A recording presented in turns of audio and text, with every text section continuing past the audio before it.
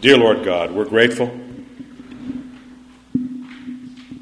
We're grateful for the time in your word. We're grateful for the company of the saints. We're grateful for the minds you gave us, our diligence in using them. We'd ask that we would not be hearers only, but doers, that we'd be out in our lives applying what we hear. In your Son's name, amen. We are in Romans chapter 10. We came through Romans chapter 9 unscathed. We came through with a sense of victory, a sense of, hey, it wasn't that bad. Romans 9. So now we're on to Romans 10, and Romans 10 is it's a wonderful passage. It's almost the passage that I would say should describe us as a fellowship of believers. It's so clear, it's so direct about the nature of Christianity and what we at All Souls reference ourselves as. That we are mere Christians, that we are people that have been called out of darkness into his marvelous light. Now, St. Paul has come through Romans 9, and the whole question for him in this whole book has been sin, faith. How does this affect the Jew-Gentile relationship? How come the Jews are getting upset at the inclusion of the Gentiles in faith? And Paul has recognized in chapter 9, he started, I'm speaking the truth in Christ, I'm not lying. I have a great sorrow and unceasing anguish in my heart. He cares for the Jews. He wants them to be saved. And he comes to the end of chapter 9, and he lets them know that the election of the Gentiles, the inclusion of the Gentiles into the elect status of Christ, is because of their faith. And that the Jews did not, because they stumbled over the law, and they stumbled over the stumbling block of Christ, they couldn't see faith as a means of salvation, a means of life in Christ. The big distinction in Romans 9 was between mercy and justice. God will have mercy on whom he'll have mercy. And mercy has nothing to do with what you are. Justice has everything to do with what you are. And most people's religions like to be justice-oriented. I want to be a good person, so God will like me and take me to the good place, nirvana, heaven, whatever. Rather than going the other direction, saying, no, I am a bad man, I am a bad woman, and it's not a matter of justice. God saved me from justice. So mercy over justice. Now, when we get to that point with Paul's handling of the Jew-Gentile problem and the whole nature of why there's a Jew-Gentile problem, okay, we know there was one, and the why of it is faith itself. This was news. This is not, we've got 500 years since the Reformation, where faith versus works was argued. We've got, and then another 1,500 years before that, of Christianity speaking of the faith. We even call it the faith. We're used to that. For this world, Paul is talking about, in his day, something very strange, very different. Something that he has to announce and sustain, the nature of faith. And since that's how he ends chapter 9, and he has said we've got vessels of wrath that God is patient and merciful with, he continues that note with verse 1 of chapter 10. Brethren, my heart's desire and prayer to God for them is that they may be saved. If ever you were wondering or thought that the vessels of wrath in chapter 9 were permanently vessels of wrath, Paul doesn't seem to think that they're damned eternally, decreed to be damned eternally. They are currently damned eternally. And his prayer and desire is that they may be saved. So he ends up talking over the next two chapters, 10 and 11, about his working toward the Jews who have rejected Christ to bring them to salvation, to turn them from vessels of wrath to vessels of mercy. And you're going to see that all over the landscape. Now, there's some wonderful passages here in Romans 10, some very quotable verses that would deal with us in evangelism, deal with us in a lot of different things. But remember that Paul is addressing the reaction of the Jews to the gospel. And in the announcement of the Jews, to the Jews, of the gospel to the Gentiles, we as Gentiles learn a lot more about the nature of the gospel. But he's answering a basic problem in Judaism. I bear them witness that they have a zeal for God, but it is not enlightened. Now, in many circles, Judaism sort of gets almost equal status in Christian circles with Christianity. Jews are not saved. And we go, but God loves them. Well, yeah. They're the chosen people. Yeah. They have a zeal for God. These are people, you listen to Dr. Laura on the radio, most of the time you just want to smack her. But a lot of times she says a lot of things that Christians agree with, or you listen to Michael Medved. You ever hear various Jews say a lot of good things. And we go, ooh, family values. Don't you get saved by family values? Having strong views about bad movies? What are you, Christians, or are you some sort of, fraternal order? People want to promote, good thought in our world. No, we're Christians, and Jews are not. They have a zeal for God, but it is not enlightened. For being ignorant of the righteousness that comes from God, and seeking to establish their own, they did not submit to God's righteousness. That's enlightenment. Are you enlightened? First off, I was on a plane once, flying someplace. Not just sitting on a plane for entertainment. I was going someplace. And looked across the aisle, and some guy was reading a little thin paperback called The Lazy Man's Guide to Enlightenment. Because so often you get out there and you start reading the Zen and the Art of Motorcycle Maintenance, or the Book of the Five Rings, or something. You start feeling, hey, this enlightenment stuff, it's a lot of work. Well, here we are just told that the Jews have a zeal for God, not enlightened, and then it tells us what enlightenment is: accepting the righteousness that is from God, not the righteousness that is from you. Basic distinction between Christianity and every other religion. And it's a basic distinction between only a small part of Christianity, that which claims Jesus Christ, and the rest of everything.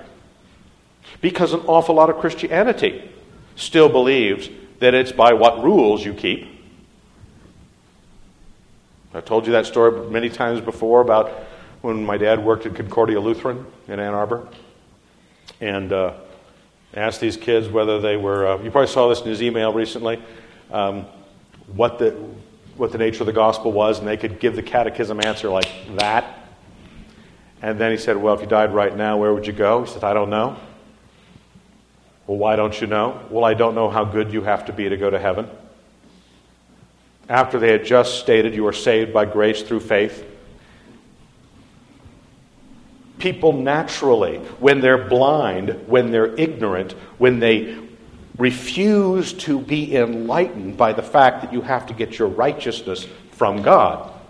Remember, earlier in this book, Paul consigned all men to sin. Now, I believe that if you were sinlessly perfect from the time you were born, you would go to heaven. Okay? Anybody there yet? Anybody have gotten to that? I'd be pretty impressed with you in your mid-20s, 30s, 40s, and not sinned yet. But if you hadn't sinned, completed the law, you would go to heaven. But there's that verse, all men have sinned and fallen short of the glory of God. We all heard that verse earlier in this book. We've consigned to sin. So the problem is not when I say, well, I believe in being righteous, being good. I believe in being righteous or being good. What do we tell non-Christians? What we should continue to tell ourselves: you can't be good enough. You can't be good enough for salvation. You cannot be good enough for life. If you're enlightened, you realize that your righteousness is God's righteousness.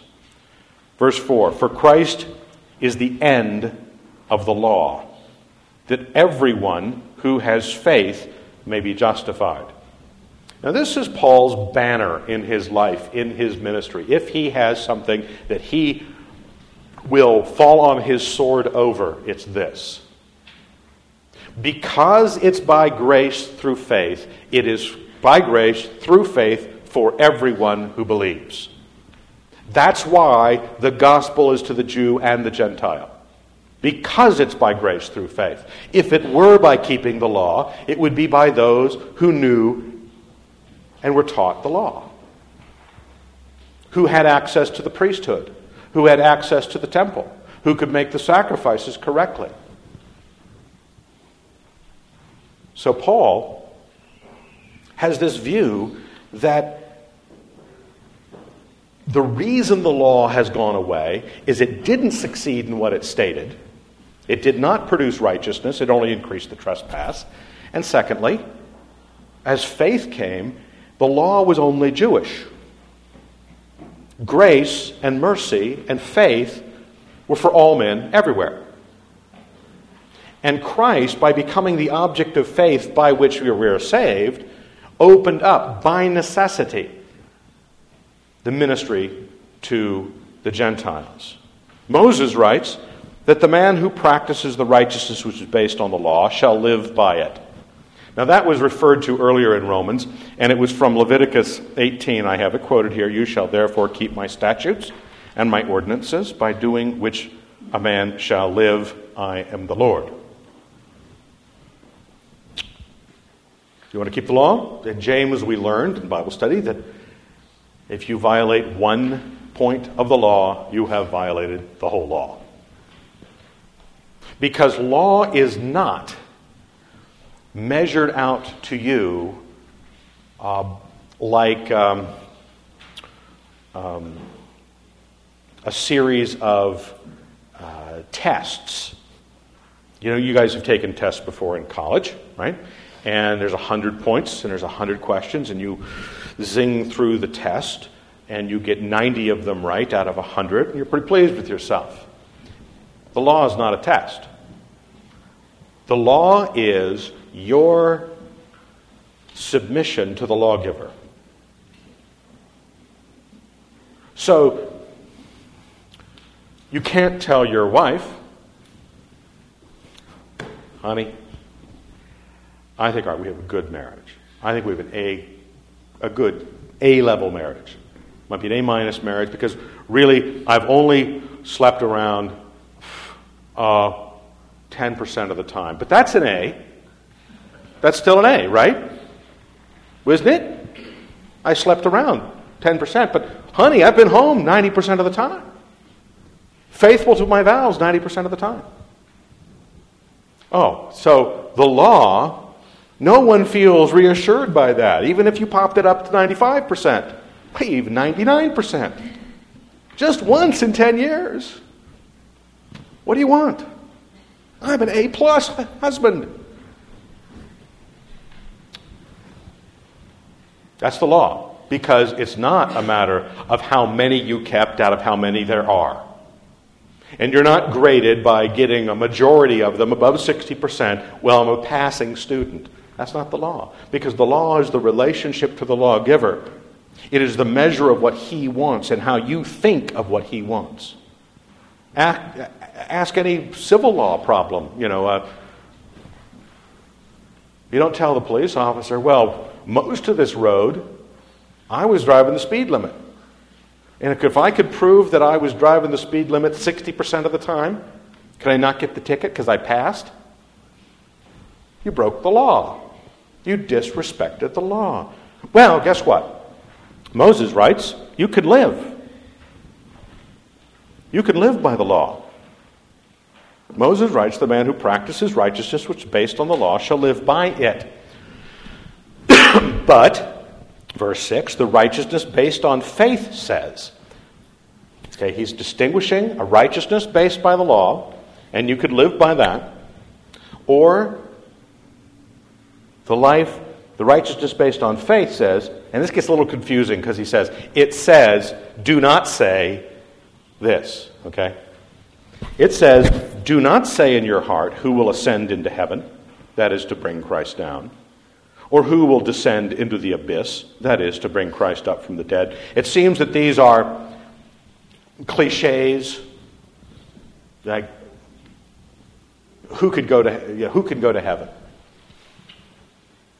Don't say these things of who can reach to these places, who can go to these places. Because if I say, I am denying the ascension of Christ, I'm denying the atonement of Christ. As to bring, if I say, who could go to hell? Well, Christ went to hell, died and went to hell. Who could ascend into heaven? Well, Christ ascended into heaven. I need to not say things that are denials of the faith. But what does it say? Verse 8. The word is near you, on your lips and in your heart. That is the word of faith which we preach. Is it? If someone said, what's the gospel? It's the word that is in your heart. Look around and, well, I haven't studied theology. Well, we're not studying theology. You either believed in the Lord Jesus Christ, and look what it says. Because if you confess with your lips that Jesus is Lord and believe in your heart that God raised him from the dead, you will be saved. Oh, that. The gospel. The good news. That's what the righteousness that is based on faith does say. The righteousness that is based on the law says, do this, keep the 10 Commandments, keep not just the 10 Commandments, keep all of Leviticus, Deuteronomy, parts of Exodus. And you will live. I will not hurt you. But which do you need? Did you already flunk that exam? Are you already the husband that found out that she really didn't understand the curve? Even if you were willing to grade on a strict percentage thing that you're a husband. Did you just find out that with God, you failed? Earlier in this book, it let us know that all of us are consigned to sin. We don't need to know if the law, if kept perfectly, could help us live, because we didn't do it. You have to choose whether or not you're going to live by the law or be saved by grace, because you're an idiot if you think you can live by the law. The Jews, right? What did it say? Seeking to establish their own, they did not submit to God's righteousness. People who believe they could keep the law.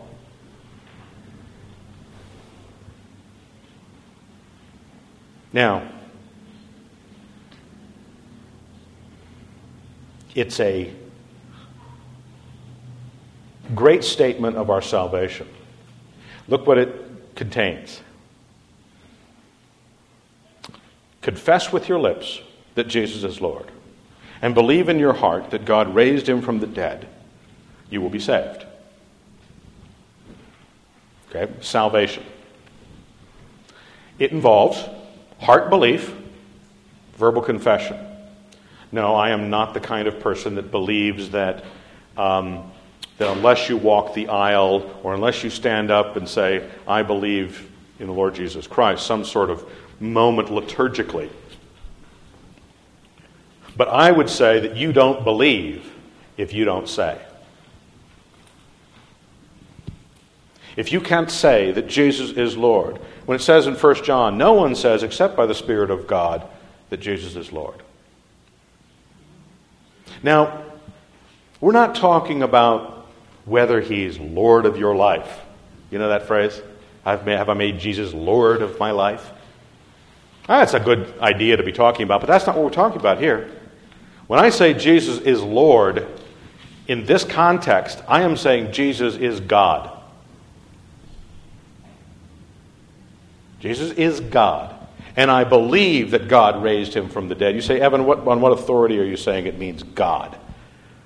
For a man believes with his heart and so is justified, and confesses with his lips and so is saved. The Scripture says, no one who believes in him will be put to shame.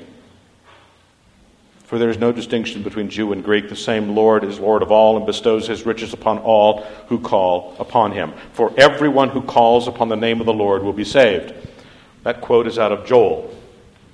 I have it over on the side here. Joel 2:28. And it shall come to pass. Interesting. He is pulling the passage out of the one that was quoted at Pentecost by Peter. It shall come to pass afterward that I will pour out my Spirit on all flesh. Your sons and your daughters shall prophesy. Your old men shall dream dreams. And your young men shall see visions. Even upon the men servants and maid servants in those days I will pour out my Spirit. And I will give portents in the heavens and of the earth, blood and fire and columns of smoke. The sun shall be turned to darkness, the moon to blood, before the great and terrible day of the Lord comes. And it shall come to pass that all who call upon the name of the Lord shall be delivered. Now you notice that in that text, the word Lord is capitalized. That means that in the Hebrew, that was the name of Yahweh. Whenever they translate the name Yahweh, the Tetragrammaton, they translate it with all caps for Lord. They don't say, like King James might say Jehovah. But Yahweh, the name of God. And St. Paul says, whoever calls upon the name of the Lord will be saved. After he says, you must confess Jesus as Lord. Not Jesus as a good prophet, not as a good man, not as a God, not as the Son of God, but as God. And you must believe that God raised him from the dead. You will be saved. Now when it says in verse 10, for a man who believes in his heart and so is justified, he confesses with his lips and so is saved, it's not talking about two distinct things, that if I confess, I believe and I get justification, and then I confess and I get saved. So a man could be, if he could believe but hadn't said yet, he's only justified, then he gets saved when he makes a public confession. Now, I don't think he's breaking it apart into two events, because he already said in a reverse order, if you confess with your lips and believe, you will be saved. These are the kinds of things that I can distinguish belief in the heart and verbal expression, but I can't separate them if I have belief in the heart. When our children were young and they wanted to become Christians, some of them would say, Father, you pray for me. I'd say, nope. We'll talk again when you want to pray. When you want to call on the name of the Lord, we'll pray. Too many times, people who want to get people saved want to pray along with me. I read one book on evangelism where you actually put your hand on the guy's shoulder and bowed your head because the psychological social pressure would cause the guy to bow his head, and then you'd pray the prayer and then they'd be saved. That's a good trick. We get little trip wires in the aisle, and they could fall on their face when they feed them a lot of coffee, so they feel like they have to go to the bathroom. But the only way is down the aisle and then over to the bathroom, and then we could trip them, and they would be on their knees in front of the altar. We could save them all sorts of good ways. But now, if you have real belief in your heart, you will confess with your lips. If you are ashamed of him before men, he will be ashamed of you before the Father. You didn't believe. Because it's a matter, remember, enlightenment is submitting yourself to God's righteousness.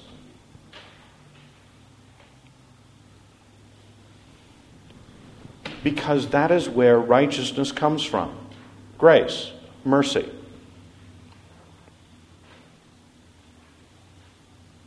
No one who believes in him will be put to shame. Look what that passage came out of, Isaiah 28:16. It's right above the Joel passage. Therefore says the Lord God, behold, I am laying in Zion for a foundation stone, a tested stone, a precious cornerstone of a sure foundation. He who believes will not be in haste. Now, the Septuagint, which St. Paul is quoting of the Old Testament, has the word not be ashamed. So the idea is the same, but worded more closely. But it's all these passages out of Isaiah and other portions of the Old Testament that are referential to the coming of the gospel, the Gentile mission, the coming of Christ. Paul is not just grabbing verses that sound good for his current moment. If I pulled in some of the extra context to show you what's around this, what Paul is dealing with. No one who believes in him will put to shame. There is no distinction between Jew and Greek. The same Lord is the Lord of all and bestows his riches upon all who call upon him. This is Paul's ground for the Gentile mission. The ground that says, why would I think that the gospel would be limited in any sense to anyone?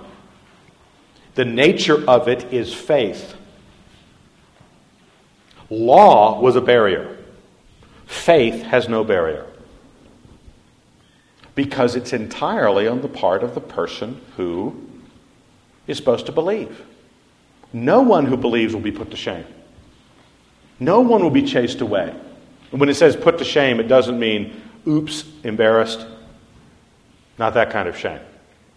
Rejected. No one will be rejected. Anyone who would like to say, such a kind of a man the Lord would not save. Paul argues throughout his whole life, I'm the chief of sinners. I persecuted the household of faith. He was the kind of Jew that he is hoping and praying that God will continue to save. Do not say that God did not die for some. The whole nature of the gospel, the whole nature of faith, is that it extends. It does not limit itself. Part of the joy of our Christianity is how we are given a gospel of peace that can go to all men. Part of this bestowing his riches upon all who call upon him, for everyone who calls upon the name of the Lord will be saved.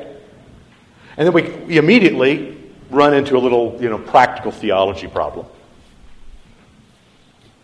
The practical theology problem of, here we are. I mean, it's nice to see all your freshly scrubbed Sabbath morning, day after Sabbath morning, faces here, but there's about, what's the general estimate?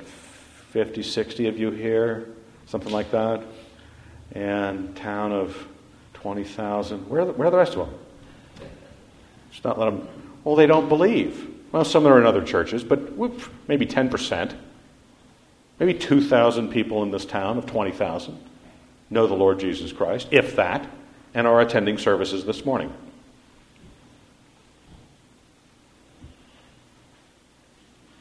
We automatically, we want to deal with somehow immediately why they don't believe.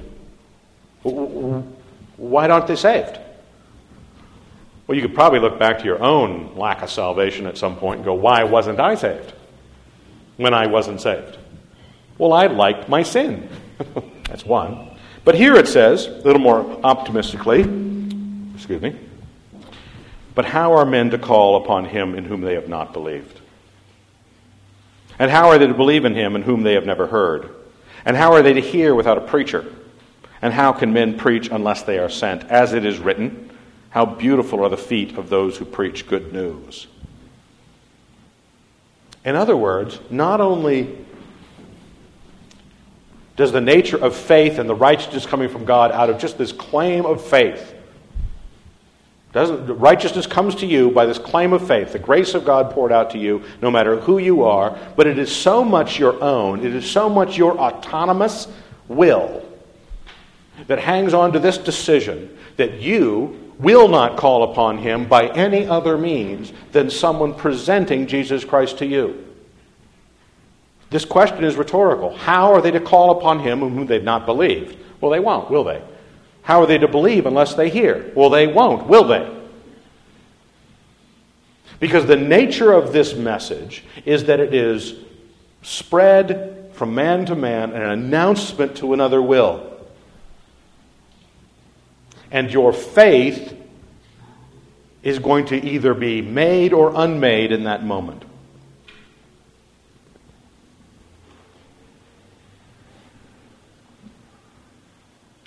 That's why it is beautiful to be an evangelist. The passage that comes out of is Isaiah 52:7. How beautiful upon the mountains are the feet of him who brings good tidings, who publishes peace, who brings good tidings of good, who publishes salvation, who says to Zion, your God reigns. Hark, your watchmen lift their voice. Together they sing for joy. For eye to eye they see the return of the Lord to Zion. Break forth together into singing, you waste places of Jerusalem, for the Lord has comforted his people. He has redeemed Jerusalem. The Lord has bared his holy arm before the eyes of all the nations, and all the ends of the earth shall see the salvation of our God. Paul is referring back to moments in the Old Testament which sees and understands the Gentiles being saved. It's all based on the fact that this righteousness from God is by faith. The rejection acceptance of the faith is on the part of the person who hears and rejects, or doesn't hear and doesn't even have the opportunity. And consequently, we value those who preach the good news, who preach that God is a saving God. Verse 16, but they have not all obeyed the gospel. For Isaiah says, Lord, who has believed what he has heard from us? So I get out there and I preach, I say something, I meet some friends, I get to know them, finally have a chance to have a witness, an evangelistic moment, and they go, no.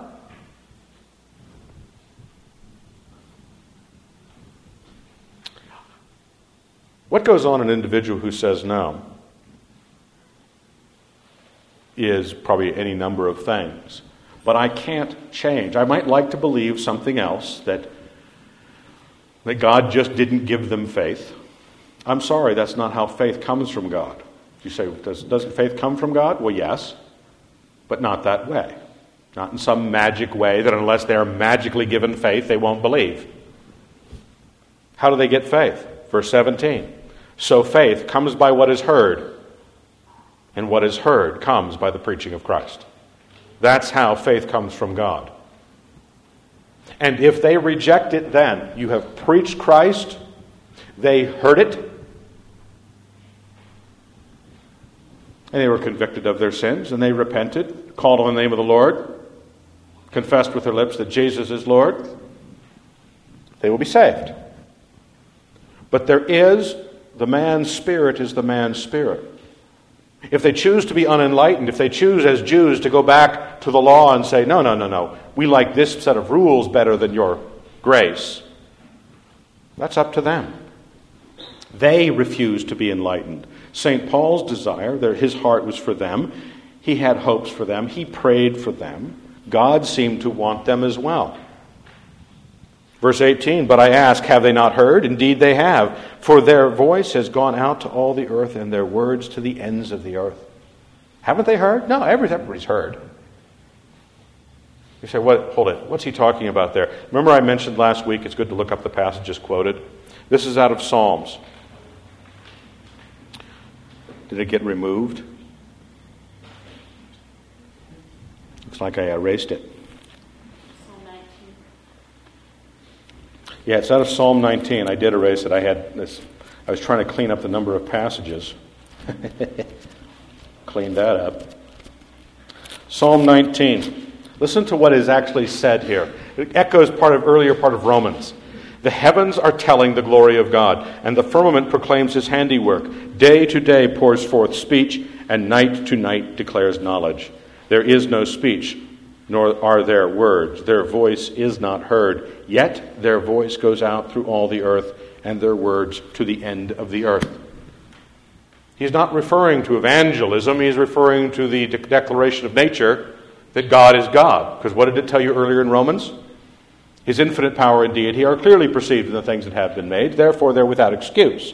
Their disbelief, they have heard part of the message. Every man has heard part of the message. If they have any heart for God at all, they walk out that door and they cannot deny that there is a God and he is powerful. And then there's a series of choices they have to make. Again, I asked, did Israel not understand? They heard, but they didn't understand. First, Moses says, I will make you jealous of those who are not a nation. With a foolish nation, I will make you angry. Then Isaiah is so bold as to say, I have been found by those who did not seek me. I have shown myself to those who did not ask for me. But of Israel, he says, all day long I have held out my hands to a disobedient and contrary people. Not only is faith the means of God's righteousness here to the Jews, and for us in our ministry to the lost, but it is an offer of faith. The man, the Jew, the person that I preach to, the issue of faith is an offer of an article of faith. The Lordship of Jesus Christ, His death, His resurrection, the forgiveness of sins, and life eternal. And it's an offer. That you hold out, like Christ, your hands to a disobedient and contrary people, and they will not. Most of them, because you know what that passage is, broad is the way that leads to destruction, and many are they that go therein, and narrow is the way that leads to life, and those that find it are few. Prepare yourself for that. But those that believe, those that we rejoice over that believe, those few that find, God's offer is made. It is announced as a concrete thing to be heard, understood, and decided, and most will reject it. And for all sorts of reasons, they will not be enlightened. But those who want eternal life, those who want to be enlightened by the righteousness that comes from God, will believe. There'll be great rejoicing over that. But Paul is going on, and we're going to get into this in chapter 11 next week, God willing, on his hopes for the Jews, and how this ministry to the Jews, God pouring out His gospel to them back 2,000 years ago and continually since, and they have just raised their fist against God.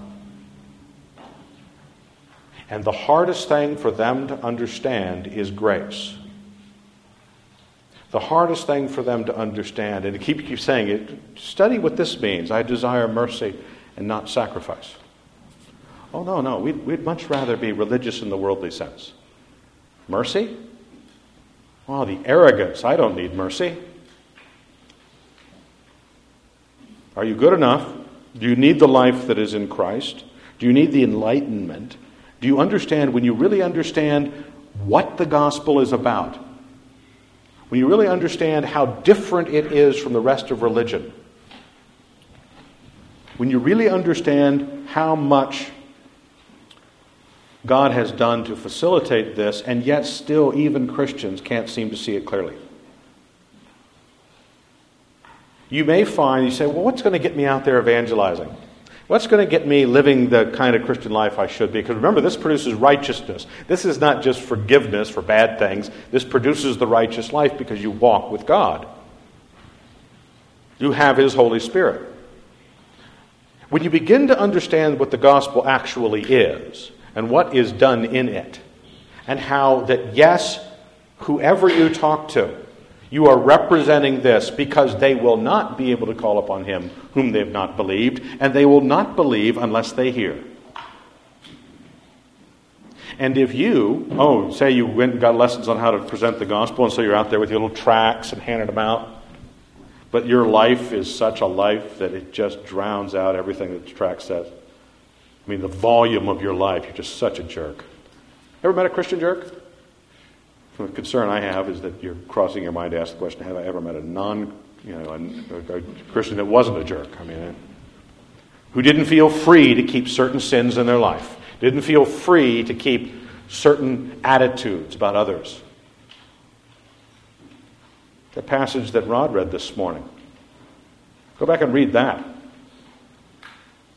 How nice are you? Remember, they cannot call upon Him if they don't believe. They won't believe unless you tell them, and their faith will not be there unless the preaching of Christ occurs. And tell them clearly. And don't think that just by your life. Say you're a nice person. Some of you are pretty nice. I like you. You know, kind of cute, and you're kind of pleasant to talk to, and you like to be a silent witness. Faith comes by hearing, and hearing by the preaching of Christ. Don't think that just because you're nice, they're going to probably think you're a Mormon or something, and give the Mormons the credit or something. Or some decent atheist. Some good Buddhist. How are they going to know? Know the gospel. Know that they have got to declare Jesus as Lord. Know that you have to preach Him raised from the dead. And they have to call upon the name of the Lord to be saved. And until they are ready to call upon the name of the Lord, they're not going to be saved. It's simple. It's clear. Your life has to agree. And once you start to understand how Paul views this revelation of the righteousness of God through faith, you have the inspiration necessary to speak to all men in front of you. Always looking for opportunities to bring up the gospel. Well, there's a lot more in this passage, but we're not going to cover it because we're out of time. But let's thank God. Dear Lord God, we're grateful for this morning. We're grateful for your patience with us. We'd ask that we'd renew our understanding of what your gospel is and why we as Gentiles are in the kingdom. We are thankful for your Apostle Paul. We'd ask you to both greet him for us and thank him. And thank your Son for our salvation.